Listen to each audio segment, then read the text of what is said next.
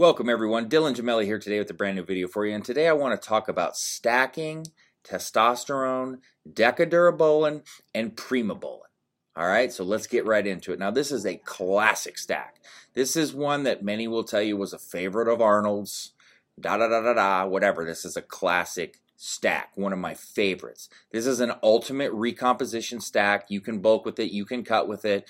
Don't let anybody ever tell you that DECA is this big water balloon, you're going to gain all this water weight, Listen, that is not true, okay? It's not. Is it possible? Sure. And why is it possible? Well, people running tests too high with it, people eating like shit on cycle, people not controlling side effects, running doses too high, running things too long. Yeah, then things can happen, all right? If you respect DECA, if you run it right, if you protect yourself, it's so awesome. There's not anywhere near the amount of side effects with it, and you can be extremely dry on it, okay? There's always factors that come into play, and that's really up to you to respect it and to run it right. But I'm going to teach you how to run this cycle to get maximum type of gains off of it and to get everything and then some that you want from it. But you got to listen to me and you got to do it in the right way. So I would run this 14 weeks because DECA is a much longer ester and we want to, let it shine, but we don't want to run it too long either. All right, so we got to control that. Now, this is the key here. Everybody will always ask, well, what's the right ratio between test and DECA or like test and trend? Those are always the two. All right, there is no right ratio there because everybody's different. Some people will tell you that you got to run test higher, run DECA lower, and vice versa. Some people will tell you to run DECA without test. Some guys that I really respect, all right, will tell you that. I just personally don't like that. I have reasons. I'll do separate videos on that. I do listen to my colleagues, though, and I do accept what they say, and it works for some people and it doesn't for others, just like anything else. I am not going to recommend that. I am not a fan of that, but I have a lot of people I hold in high regard that are. So I'm not going to talk shit at all.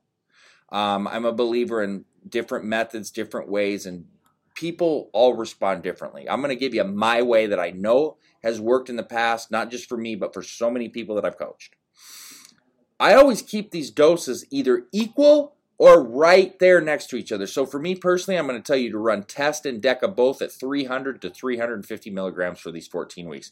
There is no need to run DECA any higher than 400 milligrams. And I'm sorry, but you don't need to be running test over 500 milligrams. And I don't even like 500, but whatever. You can do whatever you want. And if you believe that I am just an idiot and a moron and you don't want to follow that, good for you. And that's fine. I don't need to hear any bullshit or rhetoric or any comments or whatever. I don't care. All right? That's up to you and that's fine. That is the beauty of life and being free. You can choose to do it however the hell you want. I'm going to coach you on the ways that I know work. So 300 to 350 milligrams. Primobolin, I would go 500 to 600 milligrams a day. Or a week, I'm sorry, not a day. You don't want to do that a day. And these are all weekly doses, just so that we're clear. I'm sure most of you know that, but if you're new to this, you may not. So that is really, in a nutshell, that's it. It's not difficult. It's not anything. We're not reinventing the wheel here. You don't have to go crazy with dosing.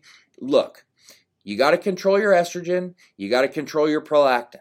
It shouldn't be bad on 300 to 350 milligrams. I know, like me, I have a higher rate of estrogen conversion, so I'm still going to need, a good dose of Aromacin or Arimidex, even with a lower dose of test. Some of you may not. I can't speak on that for you. I can give you general recommended doses, but you are responsible for your blood work, and you are responsible for monitoring, and you are responsible for knowing what your body can and cannot handle. I will give you guidelines, like general doses, average doses for Aromacin are 12.5 milligrams every other day, and Arimidex are 0.5 milligrams every other day, but that does not mean that you will need that, or that doesn't mean it would be enough. Now, for prolactin with DECA, at 300 milligrams, you should be okay with just vitamin B6. However, some people are not, and you would need Cabergoline, Dostanex, or Promi. One or the other. I prefer Caber. less side effects, easier, on your body in general, I guess. Some people would argue that. I will say Prami is a little bit more effective, but they're both very effective. And that's up to you, too, on what you use. But those are things that you've got to consider. You do need a post-cycle therapy with this. I would recommend at least a 6-week post-cycle therapy. I have post-cycle therapy videos that you can watch and learn how to run a proper post-cycle therapy. Okay? Don't overcomplicate this. Don't make it harder than it is. The cycle itself is not difficult. If you just run it right, you can get tremendous, tremendous results. Strength, endurance increases because Primobolan can help with that. You can stay really dry and really cut on this. And you can definitely gain size and drop body fat, but you got to have your diet in check. Your training's got to be consistent. And you got to be under control with your doses, and you can't get greedy. More is not always better, and just remember that. So that being said, please, please, please make sure to subscribe to the channel. We got to get this thing back up and moving, and follow along because there's going to be a lot more content coming. That being said, stay tuned for plenty more to come. Dylan Gemelli signing off.